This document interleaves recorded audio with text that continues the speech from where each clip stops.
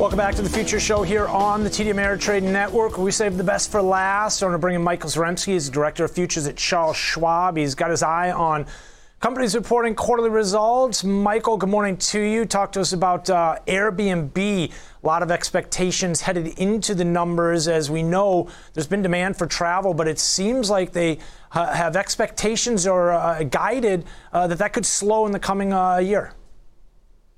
Good morning, Ben. Yes, on the surface there, if you look just at the headline figures for Airbnb's, quarter there, they look good here. They beat both on the top line and bottom line. $1.79 per share EPS, 147 was expected there, and revenue of about 2.88 billion. Their street was looking for about 2.84. So, performance there looked good last quarter as well, too, with bookings up 29%.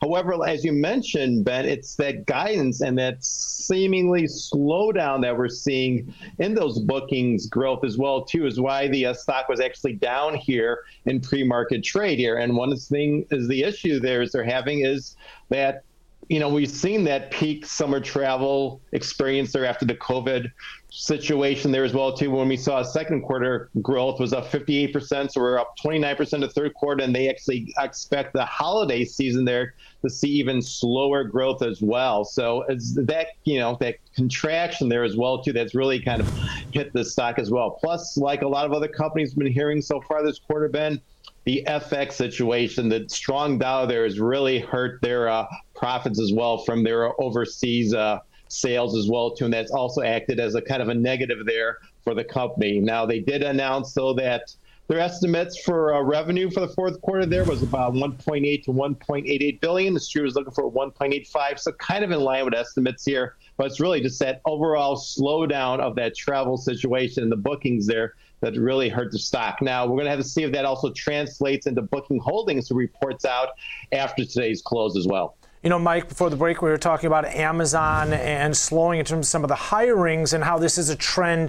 It sounds like the strength in the U.S. dollar, we're hearing that, a bit of a headwind, becoming somewhat of a trend as well from some of these multinationals, these Airbnbs most recently. Talk to us about CVS and the quarterly results there.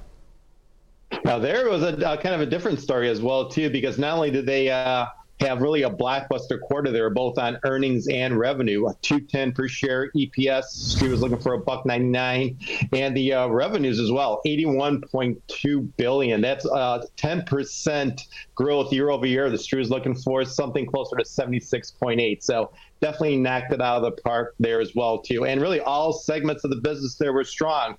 Their health insurance business with Aetna up 10%.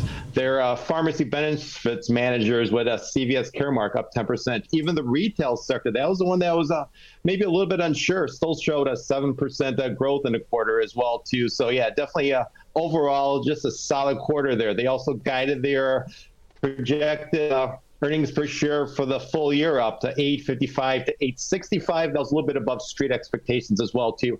Plus, I think it's also a supporting factor is that it looks like they've come to a tentative agreement along with Walmart and Walgreens Boots there to kind of settle some of these opioids lawsuits that are going forward there as well, too. Putting aside about $5.2 billion that are settled those lawsuits there. So if that actually holds true there as well, too, that kind of takes one of those particularly, those unknowns out there from the market as well, too. And the stock has also benefited as well, too. We're up about $2 here in pre-market as well, too. Plus, this stock has also performed well this year compared to the market, up 4% prior to today's earnings announcement. Michael, the ADP report earlier this morning, is that a read-through? Is there any indication there in terms of what we can expect on Friday from the non-farm payrolls numbers? Looks like it came in a little bit higher than expected. It did as well, too. But as we know, the ADP doesn't, precisely mimic the official government figures here as well, too. But it's definitely a beat compared to estimates. As you see there, 239,000 jobs added in October. Street was looking for 195. But if you kind of break down the figures as well, too, almost all the jobs gains was in that services sector, especially the leisure and hospitality.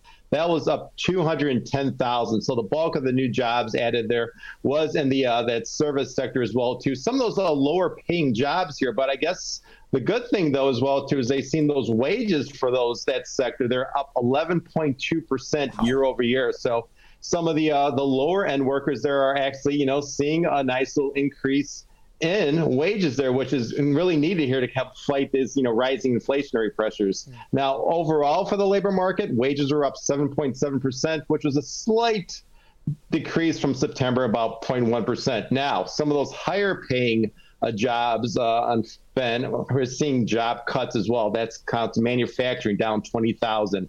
We've seen information services jobs down 17,000, professional services down 14,000, financial services down 10,000. So, and I think that kind of holds true for what we're hearing about some of the layoffs that we're hearing about as well, too, especially in the IT sector as well, too, and it's kind of coming through in these numbers. Okay, those pay increases, good for workers, Michael, not necessarily good for the Fed and the narrative we've been discussing here throughout the show this morning and to begin the week. But a great breakdown there, Michael. Really appreciate you joining us here. Michael Zaremski, Director of Futures from Charles Schwab, helping us take a look at a couple companies reporting quarterly results and some of those jobs reports already out this morning.